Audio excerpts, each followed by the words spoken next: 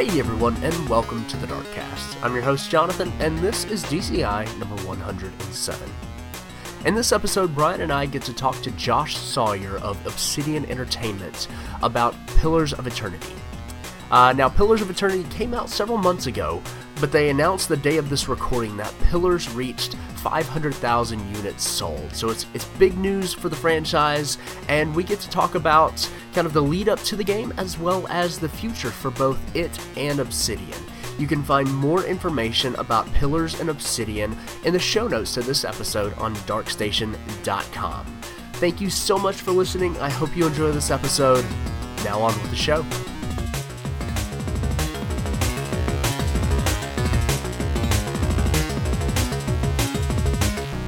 Josh, thank you so much for joining us on the Darkcast. How are you doing? Thanks for having me. I'm doing pretty well. Good. You've got some exciting news today. Do we? I thought so. Nope, that was a totally wrong lead-in question. No, that was a different podcast. No. But yeah, Pillars has reached 500,000 units sold. That is a feat. That is true. Yep, that's big news, and that's good. Very happy about it. That is awesome. Well, before we get into talking about Pillars, let's talk a little bit about who you are and what you do at Obsidian Entertainment. Cool. Well, I have been at Obsidian for 10 years now.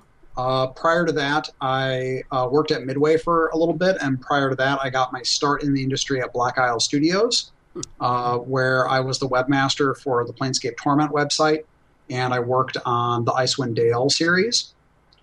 And at Obsidian, I've worked on Neverwinter Nights 2 and a little bit on Alpha Protocol, and then Fallout New Vegas. I was the director on Fallout New Vegas, and I was the director on Pillars of Eternity, and I'm still the director for the expansions. Fantastic. That's good to hear you worked on Alpha Protocol. I'm one of those weird people that really, really enjoyed that game. Thanks. So... I can't take much credit for it. I just worked on the close quarters combat system, but... Nice. So you've been there for about 10 years, so you've been there for most of Obsidian's life then, right? Yeah. Obsidian was founded in 2003, and I was at Midway for a while, and then as soon as my obligations at Midway wrapped up, I came over to Obsidian in 2005. Okay. So how did you kind of get your start into the industry from, to get onto the Black Isle team? It was pure luck, really.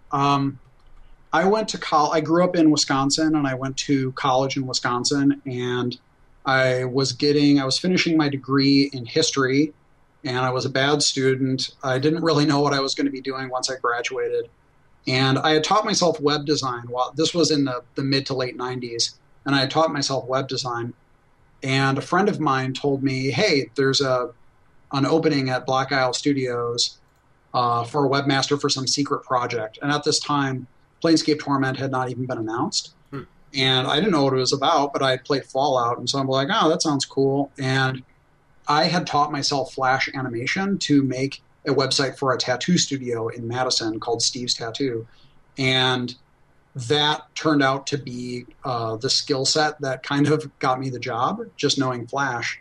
And I knew a lot about D&D and stuff like that, but that's how I got into the industry initially, was in 1999.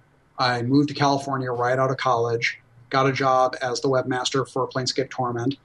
And then after about 9 months, I managed to convince Fergus to give me a shot as a junior designer on Icewind Dale.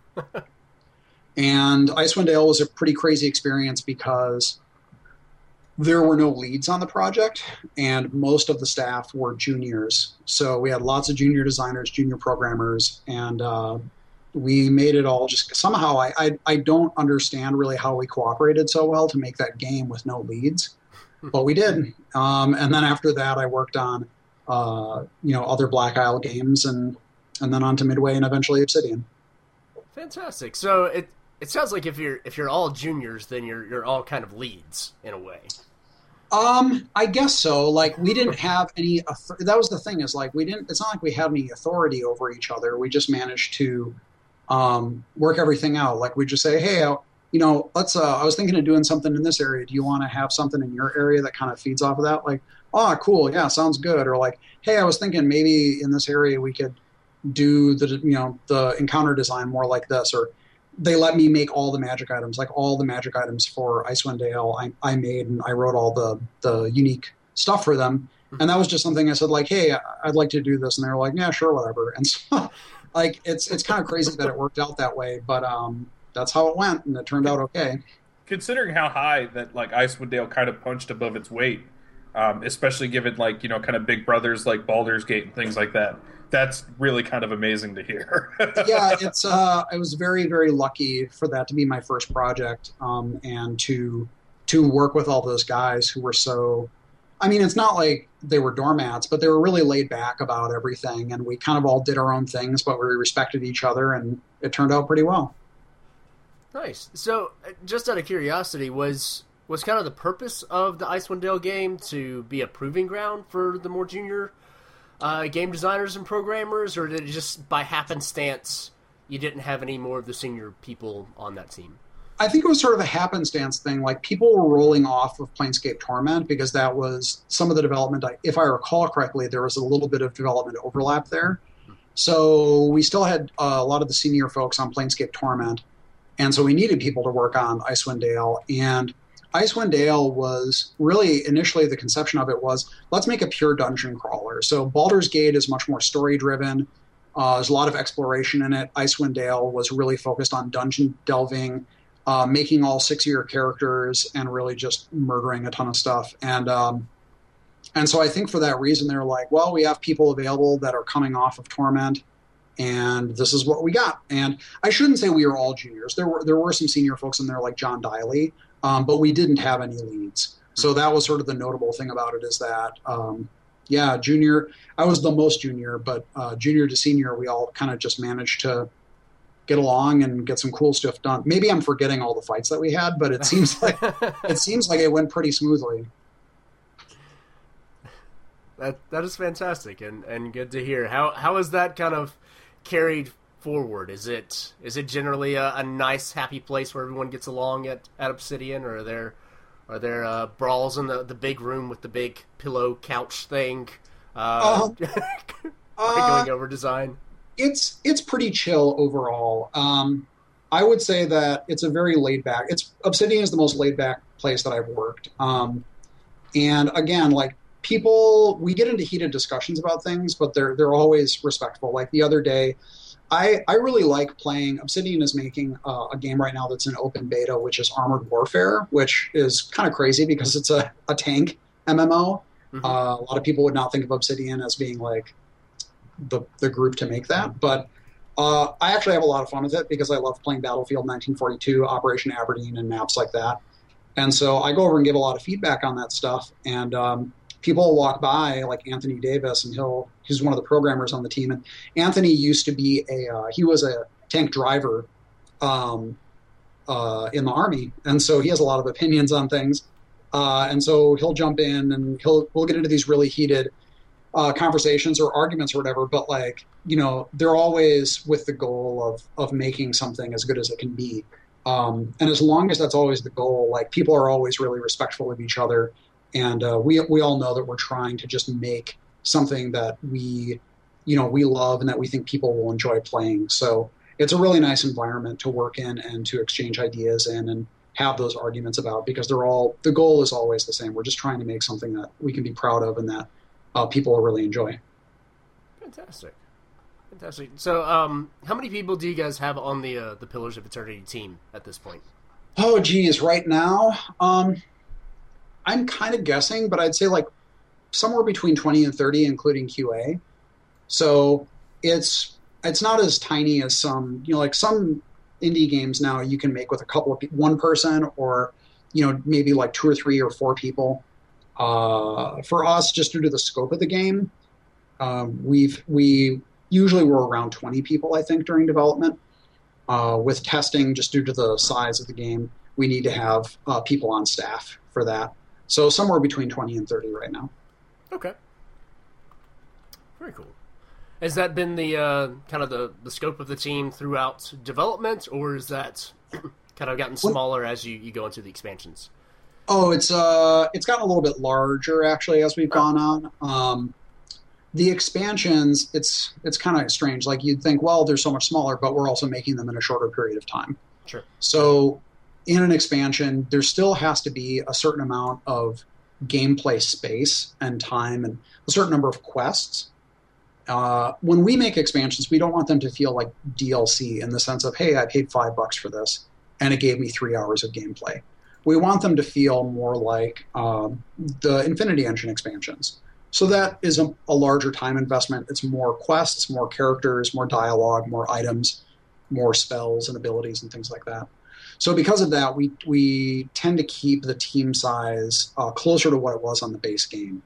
Okay. Some people did transfer off to go to other projects, but it's largely similar because when someone gets, like, for example, the White March, which we split into two because we want the whole thing to feel really sizable. Even if you get part one, that feels pretty, in my opinion, it feels like it's a lot of gameplay for what you're paying for it. Mm-hmm. And it's important that the feeling of the Infinity Engine expansions that we stay true to that. Okay. Makes sense. How did it feel to kind of go back to that after all this time? I mean, I know that was kind of the point, especially with kind of putting it out there on Kickstarter with, this is what you guys have done. You guys had a lot of experience with that. But that kind of first day and seeing what it's kind of worked out to be.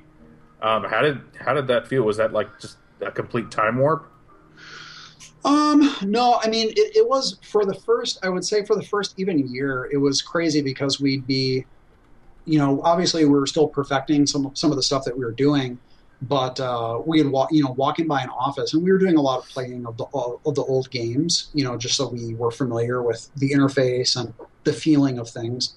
And we'd walk by and it would be like, is that person playing an Infinity Engine game or are they playing our game? And so that was kind of crazy to see. Like, it had been so long since we had made a game like this that just seeing people's desktops and they're all playing this top-down, 6-party member, keyboard and mouse, PC only game was that was kind of a trip. Getting back into the design mode wasn't too hard. Thinking about full party control again and all the things that come up when you do have 6 party members and some of our companions and stuff like that. That took some getting used to because I've been working on, games that have a single playable character, or if you have companions, they're AI controlled and stuff like that. So that did take some getting used to. The other thing too is that we had internalized, and when I say we, I mean the designers that had sort of worked on those games back in the day. We had internalized a lot of knowledge that the new generation of designers that were now working on these games had not internalized. And so, we'd see them making, I'd say mistakes. That's maybe a little too harsh, but they'd be doing things where we'd say like, oh, no, never do that. Never do that. So for example, take that and bury it. Don't have. No. Yeah. Don't do that.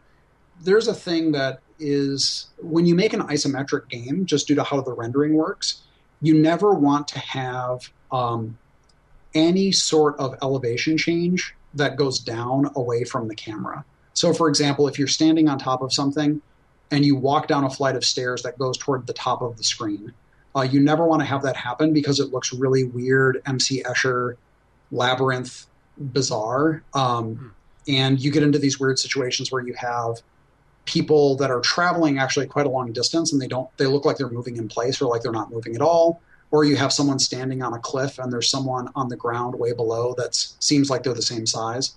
So there are things like that where we had to teach people like, no. When you design an isometric level, you have to avoid situations like this, or you can never do this sort of stuff. You can't have a small room with a door at the bottom because what winds up happening is the whole room is concealed by the walls themselves, and so you actually can't see anything. And these are things that, if you've never worked on a game like this before, you would never think of it, but once you actually see it in the game, you go, oh, crap, that looks really weird.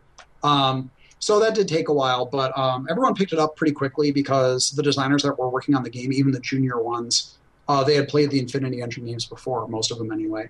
So they were at least keyed into the type of experience we were going for. Was there anything that, coming from like the older Infinity Engine games, that when you started kind of sitting down and saying this is what Pillars of Eternity is going to be, Was there any one thing that was at the top of the board of like, we are changing this no matter what? I think the big thing is it was very important to me to make the interface just easier to use for someone who is not super steeped in the Infinity Engine control schemes. I mean, it's not like I necessarily designed things better in that time period anyway. Like we were working on games internally at Black Isle where we were still doing a lot of the very keyboard or the very sort of mouse unfriendly types of interfaces. And so things like our inventory and how it was laid out, how our ability bars and our action bars and character portraits were laid out. It was very important to me that we did things to make that not fatiguing for players, not confusing for players, pretty centralized so that all of the stuff was, like if you wanted to find things out, you could do it very quickly. And it took us a long time to kind of get it to the point where it was. And even after launching, we still, like in this patch that we're about to put out, we're putting in a better filtering system for stores because we just realized like, oh, this is actually terrible. So we're still trying to improve that stuff, but I think the biggest complaint that a lot of people who played the old games came back was like, I love the story, love a lot of the mechanics, love the classic D&D feeling, but really wish that some stuff could be done about the inventory or stuff like that. So that was a big focus for us from the beginning. Nice. Was that stuff that anybody had ever like thought about, or was it just it never seemed like it was such a big deal until it actually started going out in the wild? No, I would say that we had always thought about and I know some people are not big fans of my approach to UI design, but Icewind Dale 2, we already started addressing a lot of that stuff. Icewind Dale 2 was the last Infinity Engine game, and it was the one that I was the lead designer on, and we changed the interface pretty dramatically from the original Icewind Dale and BG style to having a solid bar across the bottom, and that was largely to centralize everything, make everything more compact and easier to access and stuff like that. And so we had already thought about and done some of those things, but then some of the other things like having a stash, that was a new idea. Showing everyone's personal inventories on the same page, that was a new idea. I mean, not new to gaming, but like new to this type of the Infinity Engine games. And so a lot of it was stuff that we had already been thinking about back in the day, but some other stuff was like, we would play it and we're like, whoa, okay, maybe we should change this too. It was a mix of things, old and new. Nice. Was there anything from the younger designers that hadn't made an Infinity Engine game before that their approach was different, and you were like, that's actually a good idea, let's go with that? I would say so. Ryan Torres is one of the guys on our team who he really loves stealth games, and so Ryan was he was really enthusiastic about finding ways to improve the stealth system, and he is really into a lot of the stealth games, and so we looked at some of the more traditional stealth games. Obviously, we didn't map a lot of the stuff over, but we'd look at things like Splinter Cell or even like newer ones like Dishonored, and also what's the great? Is it Mark of the Ninja, the 2D one?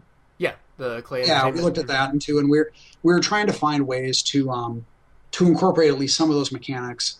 We knew we weren't making a stealth game, but sneaking around is kind of a D&D thing. It's definitely an Infinity Engine thing, and so we did try to find ways to improve that. And Ryan was very excited about trying to find ways to push that, and hopefully in the future we can push it a lot more. Like in the first expansion, we made it so that you could have individual characters in and out of stealth, which was difficult in the base game for us to do. A lot of people really liked that change, so that you could have your rogue sneak in, maybe a fight would start, your other party members are not in stealth, but your rogue still is, and your rogue can still get off a backstab or sneak across the battlefield to sucker punch someone. And so hopefully in the future we can continue to make the system more interesting and add new features that make it more fun for players to use. But Ryan, he really was a champion of trying to push a lot of that stealth stuff. Cool. Very cool. So, before we get too much further into the discussion of Pillars, for anybody that doesn't know, can you kind of lay out what Pillars of Eternity is? Pillars of Eternity is a crowdfunded game that we launched around in late 2012. And the whole goal of it was to make a game in the spirit of the Infinity Engine games, Icewind Dale, Baldur's Gate, and Planescape Torment. And the focus for us was to try to recreate the feeling of having a big, beautiful world to explore, 2D isometric world, having a real-time with pause combat system, tactical combat where you have full control over all your party members. So if you're in the middle of a fight, you can pause, issue commands to everyone, and then unpause and see them play out. And then the third most important thing was to have a very rich and reactive story to go through. Obsidian really focuses on storytelling and a lot of reaction to the choices that you make. So being able to make the character you want, express the personality of that character, and see the story change and people's reactions to you change based on the choices you make was a big focus for us. Very important for Obsidian and also for an Infinity Engine game successor. And yeah, so we made it for Windows, Mac, and Linux, and it came out in March of this year. And we've been working on the expansion called the White March, which we've been releasing in 2 parts. The first part came out. When did that come out? Jeez, I can't remember. I thought it was it August, September? Yeah, sounds like about. I think it was late August. Late August. Yeah, it was August. Okay. So yeah, it came out in late August, and then the second part we're working on right now. So, good times. Very good times. Do you have any sort of projected timeline for when you're hoping Part 2 comes out? Winter. Here it's coming. Yeah, that's it. Winter. Nice. But not necessarily our winter. Maybe in-game winter. You never know. Yeah. Oh, no. It's northern hemisphere winter. Okay. Nice. Now, you mentioned kind of first off that it's a crowd-funded game, and you guys at E3, the AMD show that they did, one of the Obsidian team was up there to, I think, announce actually the White March, and it mentioned that you guys basically made the game on the funds that you raised in Kickstarter, which a lot of times that's not the case. That's kind of a proving ground to get more investors in and stuff like that. How did you go about making the game on, in game making terms, not a whole lot of money? Well, we did go a little over budget, I should say, but we stayed fairly close. We stayed reasonably close, and a big part of that is one, its familiarity, the fact that the owners of Obsidian were all at Black Isle. So we were all familiar with. Well, I am not an owner of Obsidian, but they and I were all familiar with kind of what it takes to make games like this in terms of resources. And during the Kickstarter campaign, there was some guesswork. Like, so for example, one of our stretch goals was for big city, real big city, like a Baldur's Gate type city. And I don't remember it was like 500,000. I can't remember what the actual value, or 250. And I said to Fergus at the time, because a lot of these stretch goals we had to come up with very quickly. We did not expect the crowdfunding to be as successful as it was, especially not that quickly. So we didn't have stretch goals really lined up. We had talked about them, but we didn't have them lined up. So he's like, oh, big city, $250,000. And I said to Fergus, Ferg, is that actually how much that costs? I mean, it's a lot of maps, and it's a lot of quests, and it's a lot of dialogues. And is that right? And it sounds about right. So a lot of it was just educated guesses based on our previous experience. And then we had a very sort of tight, or we tried to have as tight as we could, a development cycle where we try to be really serious about budgeting. We try to be really serious about tracking progress and cutting things. And so there were certain things that we cut relatively early, which is always the best time to cut them. There were other things that we cut toward the middle of development. And we didn't really cut very much toward the end. We cut a few maps toward the very end of development. But cutting earlier rather than later actually makes it a lot less painful, because you haven't invested a lot in stuff at that point in time.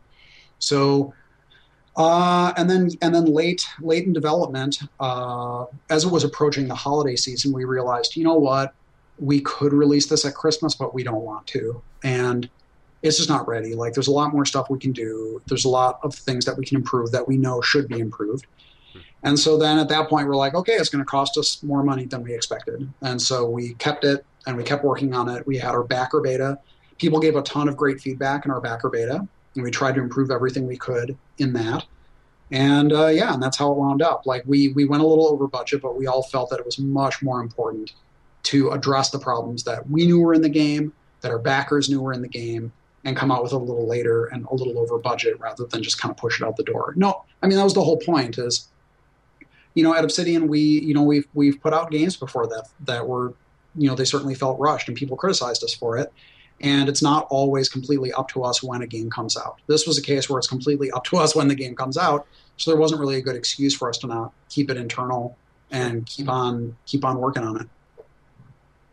Were there any particular kinds of restraints that you had to kind of put on yourself as far as, this being a game that you were wholly responsible for? You don't have a publisher kind of looming over you. So to me, it would think that you would want to just go hog wild and do everything possible.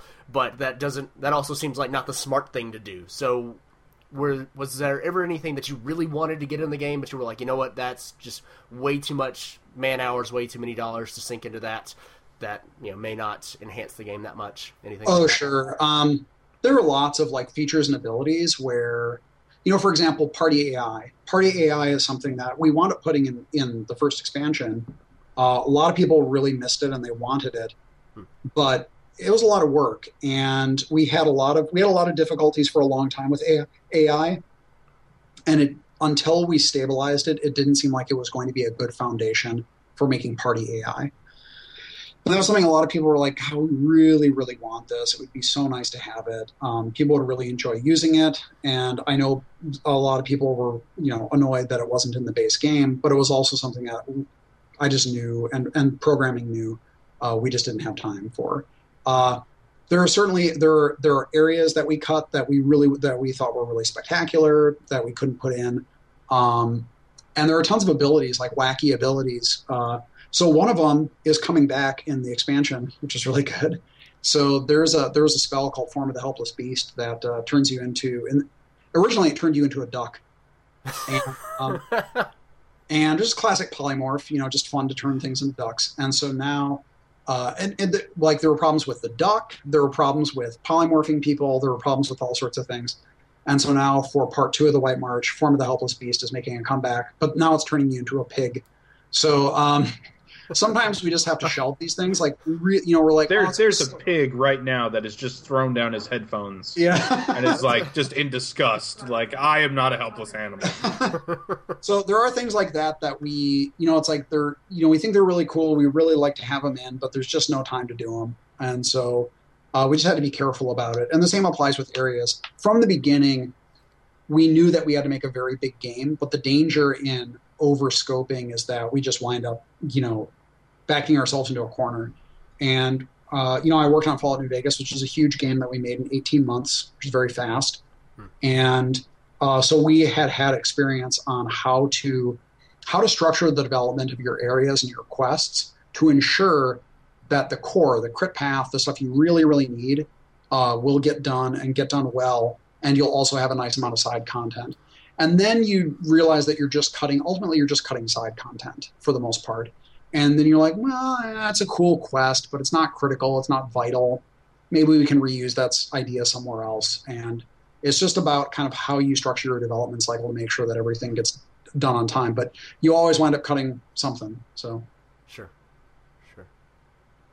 How much had you guys actually planned for the game when you launched the Kickstarter? Was it just kind of a general idea of, you want to make a game like you used to, or did you actually have some hardcore design documents and stuff like that? Virtually nothing. Like, okay. Most of the stuff that people saw in our updates had been written within the day prior to it going up. So, well, from our perspective, we were like, well, who even know? I mean, we've said this before in like the documentary and a few other places, but I was not, super confident that we were going to actually make our funding goal before we launched. A lot of people here thought it was like 50-50. We're like, it could. We'll see. Maybe not. Sure. And so for a lot of us, we're like, well, we'll see how it goes, and maybe we'll sort of like limp in, and and then we can develop this stuff out. And so it was really just the premise. Like, I think Adam Brennecke had an idea for like, what if it was souls or reincarnation were a big part of the world? And I'm like, sure, sounds good. And then just made up a few like races and things like, or maybe those races weren't even made up. I can't remember. But, like we had decided like, yeah, humans, elves, dwarves, like a lot of people, some people hate elves and dwarves, but for this type of game, it seems like it's kind of important to still have them for a lot of people. And they're like, do we need gnomes, halflings, or orcs? No, we don't need those. Okay, let's make up a couple of races that kind of, fill the big guy and the little guy roles. Mm-hmm. And then some classes. We're like, core 4, fighter, wizard, priest, rogue. And then, let's add a 5th one, ranger. A lot of people like rangers. That was it. So, and then pretty much whatever you saw in the launch of Kickstarter. And then from that point on, because it picked up momentum so quickly, I was making up lore and mechanics, as I was going along, and Rob Nestler and Paulina Hristova were making, concept art, just day in, day out to go in with our updates. Mm-hmm. So, for example, like the Endless Paths of Adnua, which wound up being our mega dungeon, Rob Nestler had to draw out new levels of that almost every day because we were hitting our stretch goals so quickly. And the body, like the huge statue that wound up being in it in the drawing, that's just something that Rob came up with like in a fevered fit. No one asked him to do that. He just put it in there, and I'm like, whoa, that's cool. What's that about? And he's like, I don't know, just some crazy statue. And then when we actually went to make the Endless Paths of Adnua, that actually became a fundamental part of the dungeon and like the reason why the dungeon was created, to house that huge statue. So a lot of it was just made up as we went along. Some of it, we just kind of threw stuff out there, and then we decided to run with it. And we're just lucky, I guess, that it turned out the way it did. People seem to like it. Yeah, it actually kind of sounds like and in some ways a spiritual successor to the development of Icewind Dale. I think so, except that at the time when we launched the Kickstarter, there were so few people actually on it. I was really doing all the lore and all the system design and everything myself. And Paulina and Rob were the only 2 artists we had available. So it was, we had to just really churn that. And then Fergus and Adam Brennecke were really pushing all of the Kickstarter, like the updates and talking to fans and stuff like that. So it was like Icewind Dale in that everyone was kind of just doing their own thing, but right. With an even smaller initial group. Like obviously once we entered development, it got a lot bigger, but initially we didn't think we were going to have to, well, we weren't expecting to be that successful. And because of that, we weren't prepared to need to generate so much lore and so much art to kind of keep up with the interest that was being generated. Sure. Was there anything that you had to go back and change of, ideas that you had during the Kickstarter, and then as you started making it, going, you know what, that's a terrible idea, or that doesn't make any sense, or the only one that this is very painful, and every once in a while I find elements of it. So I'm really big into, I like languages a lot and studying languages, and I like constructed languages. And during the Kickstarter campaign, I had to conceive of like, well, what are the constructed languages for these different cultures? Because we're making names and place names and things like that. And so we had Valian, which was sort of like the quasi-Italian, quasi-Renaissance Italian, and their language is based on Italian and French and Occitan and a little bit of Catalan. And that's like fairly straightforward. And then Adiran, Eldadiran, which is based on Old English and Icelandic and stuff like that. Again, not super crazy.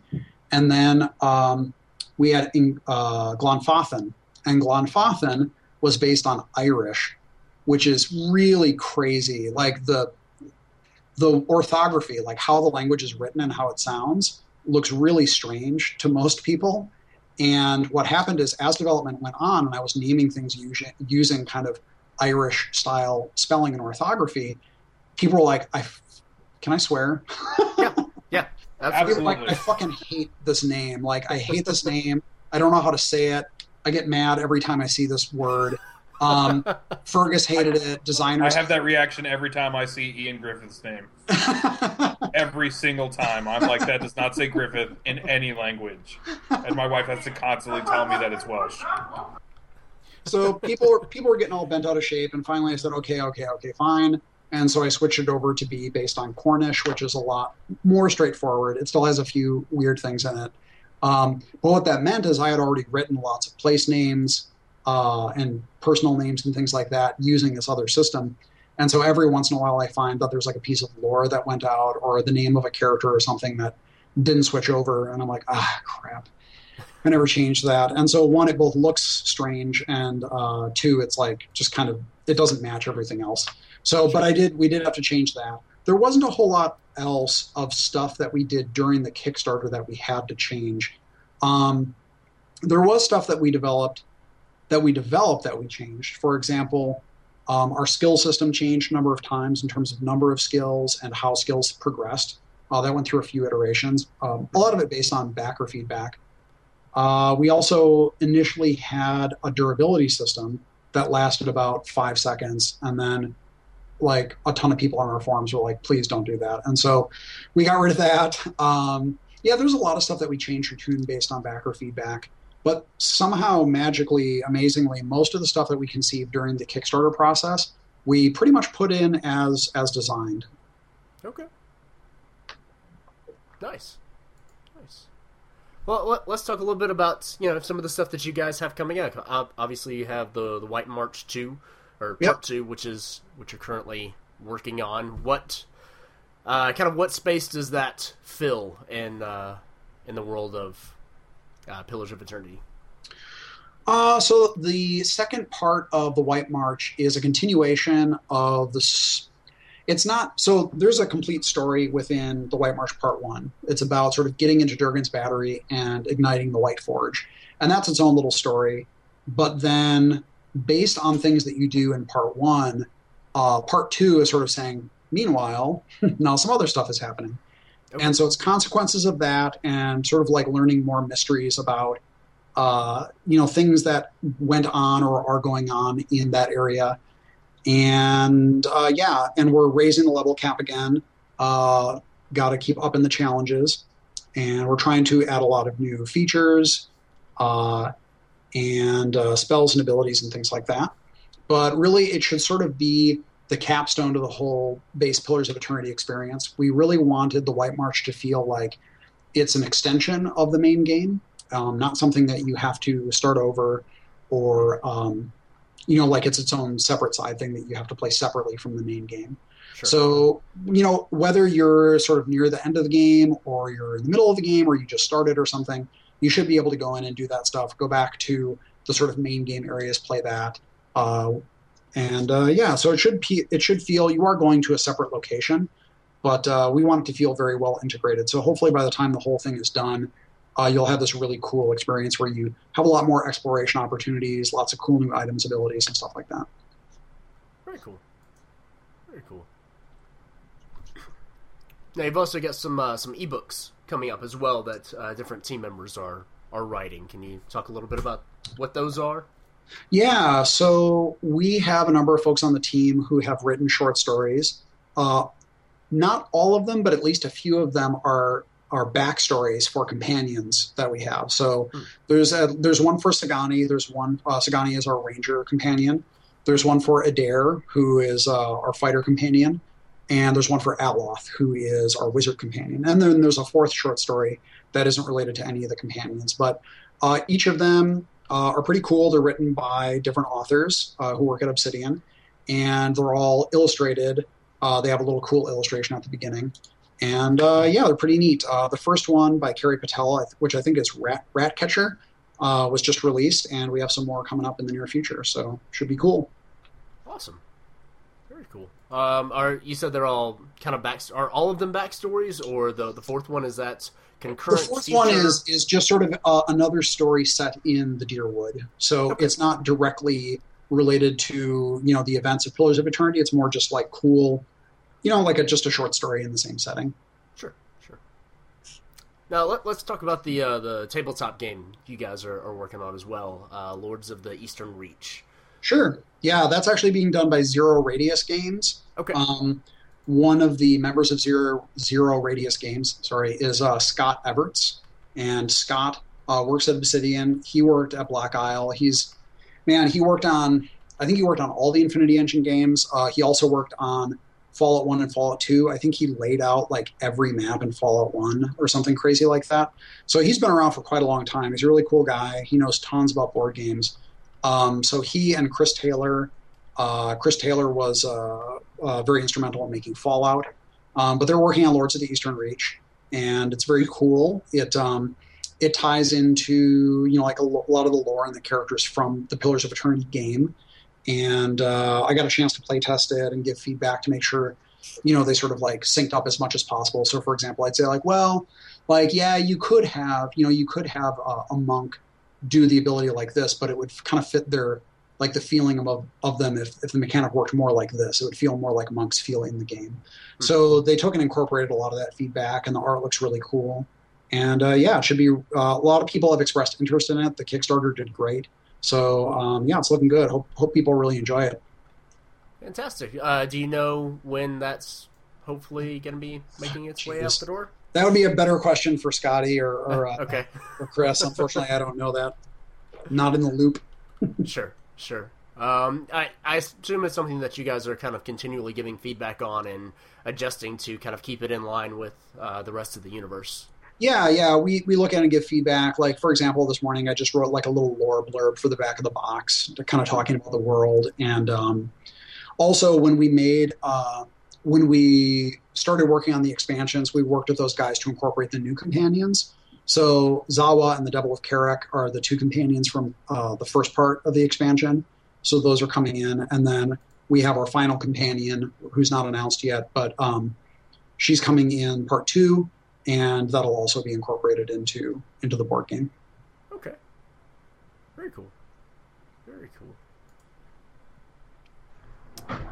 So once part 2 is done, what's kind of next for Pillars?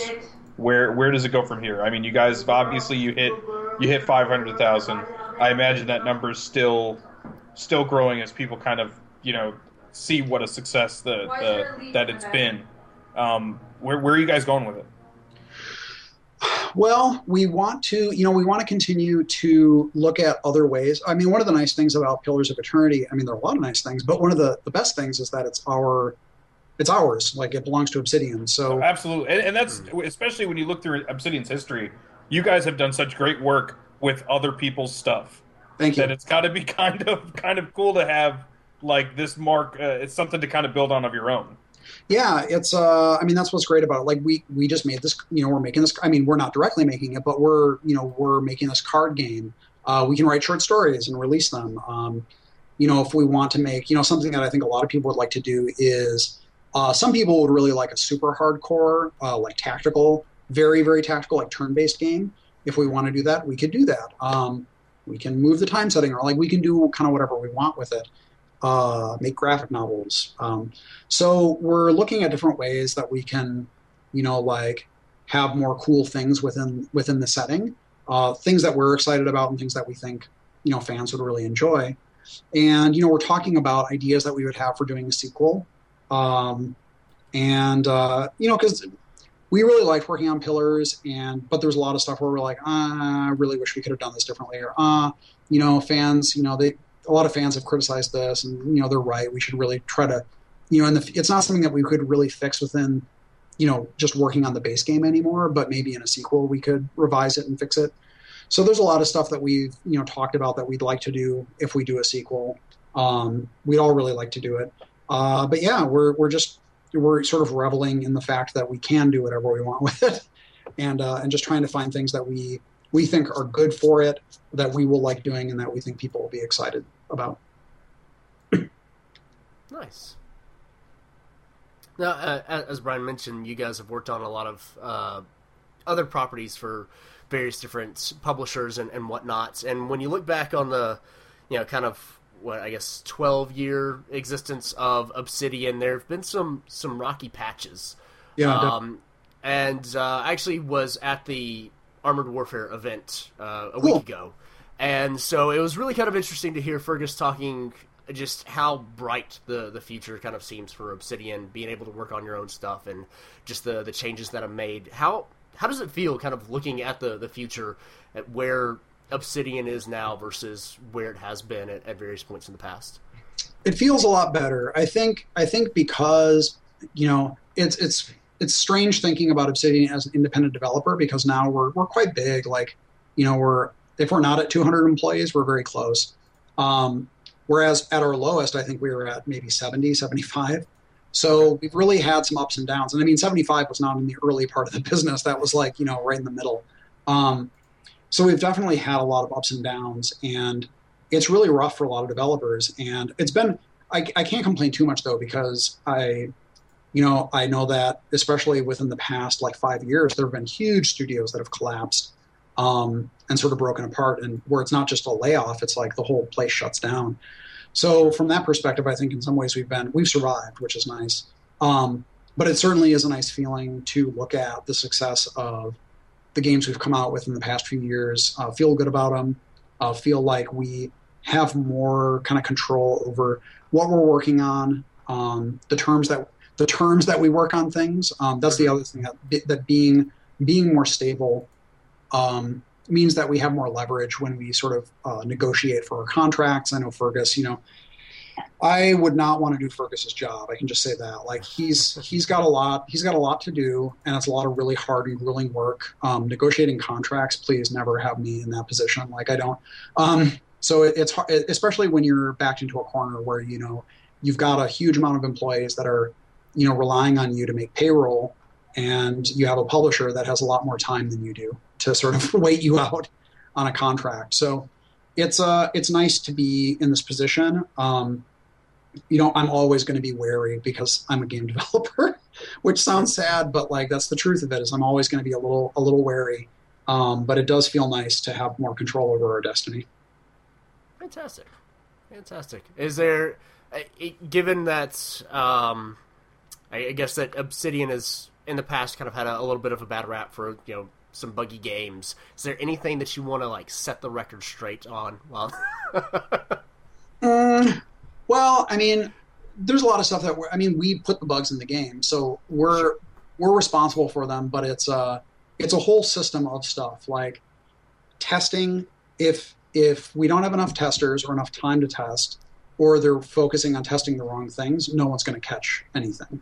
I feel like I can only apologize so much for bugs, because part of the cost of making games that have a ton of content and a lot of variable ways to play it and a lot of variable ways to build your party and do things and sneak and talk and people react to you, they're just more complex. They can break in more ways. There's more stuff that can go wrong. And there's always going to be more bugs in a game that is made with that focus.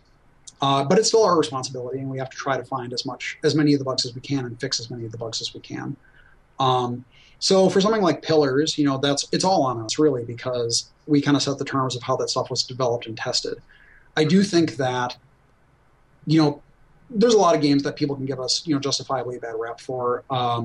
Dungeon Siege 3, I didn't work on Dungeon Siege 3, so I can't take any credit for it at all. Whether you like or don't like Dungeon Siege 3, that was a solid game. Like, that was not a buggy game. It was really, really tight, and the team really deserves a lot of credit for that. That was our tech that we made. That was the Onyx engine. Obsidian made that. Oh, wow. And yeah, that was a solid game, and I think that people should give that team and Obsidian more credit for making that a really solid title. Whether you like it or not, it was not a buggy game. And for Pillars and stuff like that, it was a big RPG. There were bugs in it. There were more bugs than we wanted to be in it. That's something that we keep working on. We have another patch in beta, and a lot of big bug fixes in there. But it's something we keep working on. We don't like being known for making buggy games. Sure. But we also do know that we make games that, by their very nature, tend to have more bugs. So it's something we're working on, always working on. Talking to Charles Staples last week, he was talking about one of the most exciting things about Armored Warfare is the fact that it's a live game, so you're always updating it. Yeah. And for a lot of products, you kind of finish it and you're done. You don't release a ton of updates for it, especially if if it doesn't perform well enough, then you're not going to be paid by the publisher to do that. Is that kind of part? I guess thinking of even technically finished products like Pillars of Eternity, thinking of it as a kind of ongoing product for you guys anyway. Yeah, I believe. Does that change how you work on it? Yeah, I believe so. I mean, but by the same token, like on Fallout New Vegas, after we finished working on it, about a year later, I made a mod for it to fix more bugs and to sort of, fix stuff that there was just no way technically or, logistically for me to fix that stuff for the base game to actually make it into a patch. But I think all of us, like when we look at our games, if we see things that either we think are wrong or our fans really think are wrong, we want to be able to fix that stuff if we can. There are a variety of things, like maybe it's the platform that it's on. It's harder to patch things on consoles. It's expensive to patch things on consoles. Maybe it's because the publisher doesn't want to release the patch for whatever reason, which I've heard, not necessarily on games I've worked on, but I have worked with people who have said that they've worked on games where they made a patch and the publisher just said, nah, which is insane, but like that happens. Wow. Wow. So with Pillars, again, because we know we have a reputation for buggy stuff, and because it is our product and it's fully our responsibility, we're just going to keep patching stuff. And speaking for myself, I mean, making sure that people are having fun with the game, no matter kind of what their kind of options are, is always important to me. A lot of fans know that I really believe that balance is very important. I don't mean perfect balance, but I mean like if you make a rogue, it should be fun to play a rogue. And if in the game that ships there's something about playing a rogue that just really fundamentally stinks, we should try to fix that and make that better. That's also part of balancing and tuning. And so that's an ongoing thing. Like we want to keep improving how classes feel, how the UI feels, like the UI improvements that we put in. Because they're little things, but they add up over time, and the whole product just feels better for it. And then also we can carry that stuff over. Like if we make a sequel, all those improvements and fixes that we've made, that goes straight on. But again, it's our technology base. I mean, obviously it's Unity, but we've made the fixes. But it isn't like a lot of work for hire things that we've done in the past where we work on something, it ships, we're not even working on that property anymore, we're not working with that tech anymore. So whether the publisher wants it or not, it's it just doesn't work out. But this is a case where it's very much in our interest to keep updating the game and trying to make it feel better and better with every iteration. Sure. All right, well, Brian, do you have any more questions before we jump into the end game? No, I think we're good for the end game if you're all set. I'm good to go. Take it away. All right. So we like to end our interviews with a little bit of a questionnaire. It's more personally geared towards you and not necessarily Obsidian, although if you think you can answer for the entire company with one of these, please feel free and fill us in. But we'll go ahead and we'll get right to it. First question, who is your favorite video game protagonist? That's a hard question. The first thing that comes to mind, I might not stick with this answer, but it's the first one that comes to mind, is it's Ben from Full Throttle. It's okay. Full Throttle. There are things about that as a game that bug the crap out of me, honestly. I'm just going to say that. I haven't met Tim Schafer, but maybe now I will, and he'll get really angry. But but Ben, I just thought he was a really cool, like even now going back and looking at it, like the way that all of his whole personality was conveyed, a lot of it was really subtle, which I thought, and I still think is like really cool, the way that that was communicated.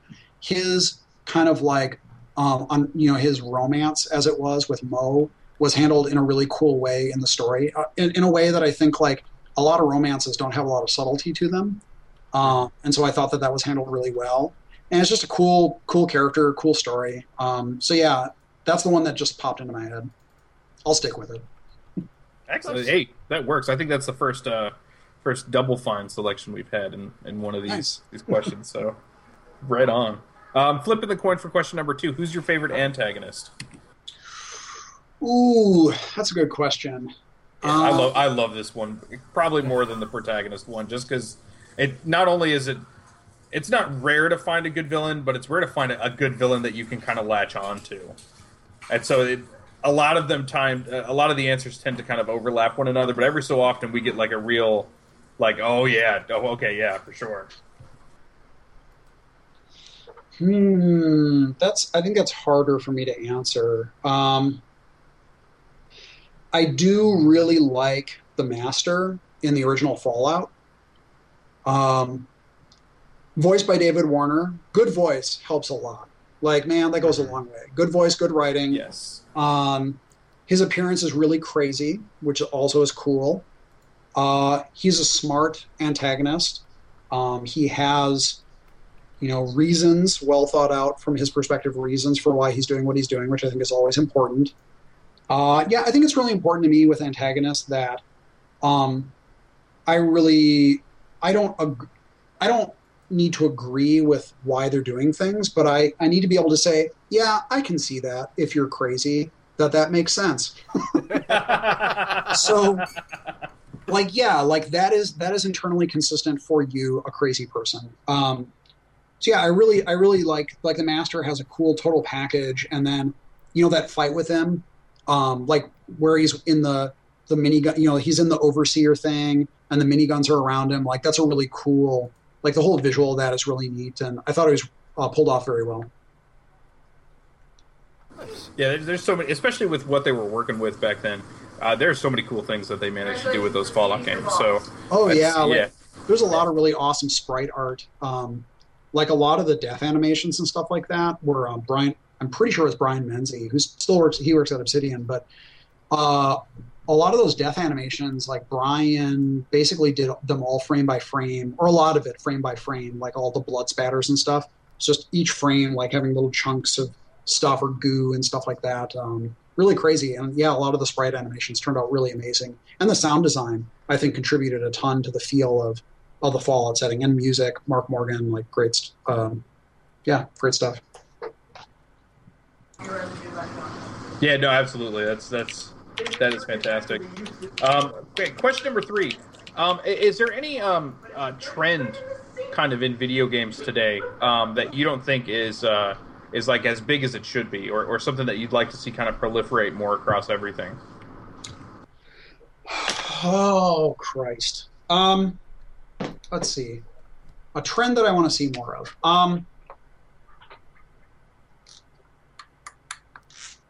Probably a lot. I always, one part of it, especially with RPGs, is I always like transparency and mechanics. I don't like under the hood stuff that people have to kind of, I don't really like this term theory craft, but more or less theory craft. I like mechanics where players can look at it and they're like, okay, I understand how that works.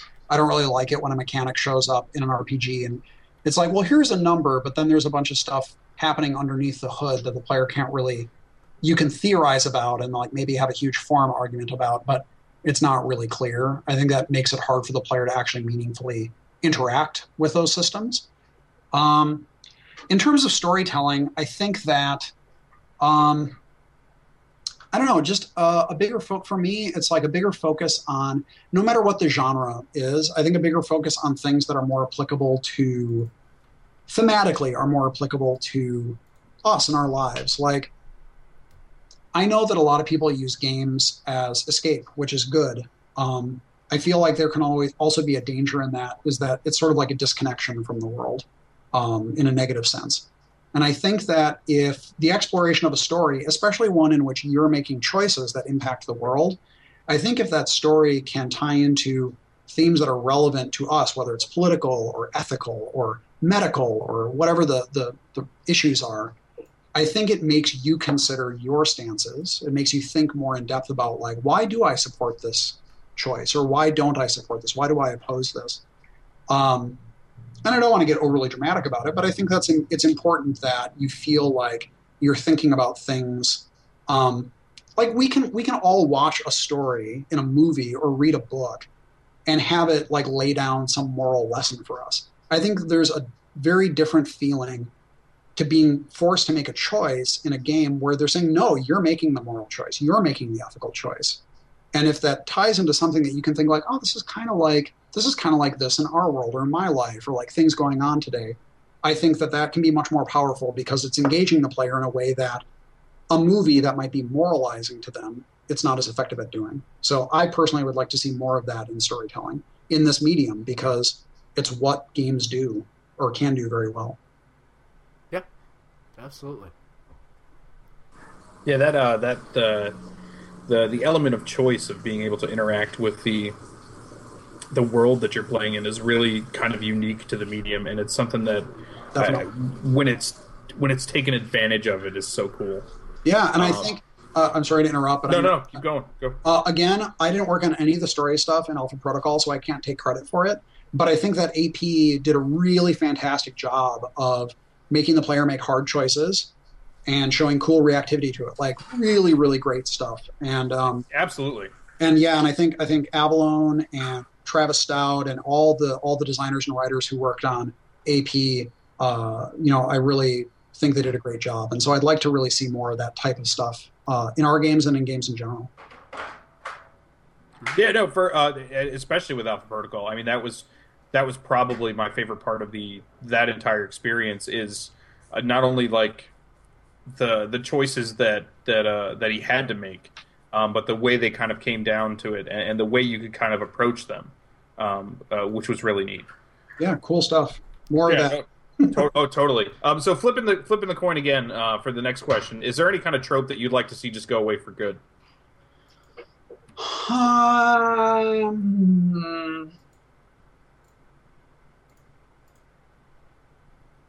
Maybe not a trope, but like zombies. Done with zombies? It's 2015. It's 2015, man. Like, are we really still talking about zombies? Come on, like they're cool and everything, but 2015. It's okay. Like, I'm not saying they all need to go away, but like, chill out a little. I like it.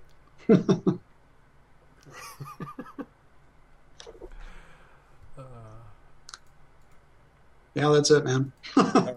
Yeah, no, that makes sense. I mean, like, I totally see that. And if your first thought is zombies, maybe just kind of pull it back a little bit. Think just a couple seconds more before settling on zombies. Well, I guess the thing is, like, I feel like we're getting to the point now where they're almost like not even the focus of the world where they exist.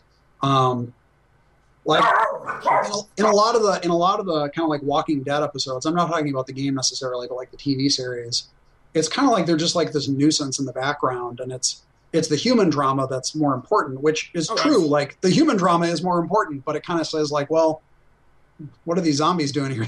Like, why is this still the thing? They are merely like a theme and a setting. Yeah, they're kind of like, oh yeah, like these guys are still around, aren't they? Huh? Well, sometimes for Carol, they're a tool. That's the way it goes. So yeah. Excellent. Okay, so fifth question. All right, we're gonna get a little bit loopy, a little bit out there. You have been making games for a very long time. It's obviously what you want to do. In the back of your mind has there ever been a thought of a different profession that given no restrictions you'd love to try? Making bicycle frames. That is probably the weirdest answer I've heard to this yet. Why? I'm so glad that it was something so specific, because I often look at people who own like a fan store, and I'm like, how did you get into the business of just selling fans? So why bicycle frames? Yeah, so I got, when I was a kid, I really liked riding bikes. I had a couple of bad accidents when I was young, and then I stopped riding bikes for quite a long time. And about maybe 5 or 6 years ago, I finally started getting back into it. And now I'm like crazy about it. And but I really love the I like looking at old bicycle frames and just all the sort of craftsmanship that goes into them and all the crazy kind of little details and things you can build into them. And actually, a month ago, I went up to Portland for 2 weeks specifically to take a class in building bicycle frames, steel bicycle frames. And I have heard from many bicycle frame builders that it is not a career that you actually want to get into to make any money at all. But that's okay. I'm a game dev. I know. Yeah, but I love it, and it's fun to do. My dad is a sculptor, and one of my grandfathers was a machinist, and so the sort of like working with metals and fire and stuff like that is kind of something my family has done. And so it's I wouldn't say it has always been an interest of mine, but it's something I was exposed to at a young age. And so being able to actually, take a bunch of steel tubes and, work it all out in files and a torch and stuff, and then wind up with this bicycle frame is a pretty cool feeling. And so it's something I at least want to do as a hobby, continue to do in the future. I don't know if I would ever do it professionally, but I don't know. It sure is a cool hobby. That is positively one of the most unique answers we've gotten, and I absolutely thank you for sharing that. Sweet. That was great. Yes, totally. Next question. If you got the chance to play any game again for the first time, what would it be? First time. Probably the original Fallout or Hitman Blood Money. Okay. I have played probably over 500 hours of Hitman Blood Money. Wow. Because there's a lot of ways to do levels. Mm-hmm. And the AI is really consistent. It's very, very consistent. And it reacts to tons of things in very predictable ways. And so any level, I love playing it over and over again and just screwing with AI. And it might seem dumb. Like some people look at it and they're like, oh, the AI is so dumb. It's like, that's not the point. The point is I'm smart. The AI is dumb, but because I'm super smarty, I can take advantage of it. And the gameplay is fun because of it. And because it's so predictable and reliable, there's all these crazy things you can do. And every once in a while, I find some new thing or way of playing a level that I've never done before. But I have played it for 500 hours. And so being able to come back into that and learn about all the new and crazy ways that I could do things, that'd be cool. Nice. That's excellent. Final question. At the end of our lives, when we come to the gates of the Mushroom Kingdom, and Toad is there to greet us with the book of our deeds, what would you like him to say to you before he lets you inside? Oh, jeez. Not too bad, man. Fair answer. Yeah. Like, no, don't oversell it. Yep. Don't, tell me I've done anything shitty. Just like, not too bad. Like you didn't mangle anything. Overall, pretty good. That's what I want to hear. Handshake, pat on the back. Yeah. Welcome. You did all right. Fantastic. That was a good one. That's great. Well, thank you very much. That is the end of our short questionnaire. Unfortunately, we have no prizes to give you, but our undue respect. Or actually perfectly due respect. Jonathan, take us home.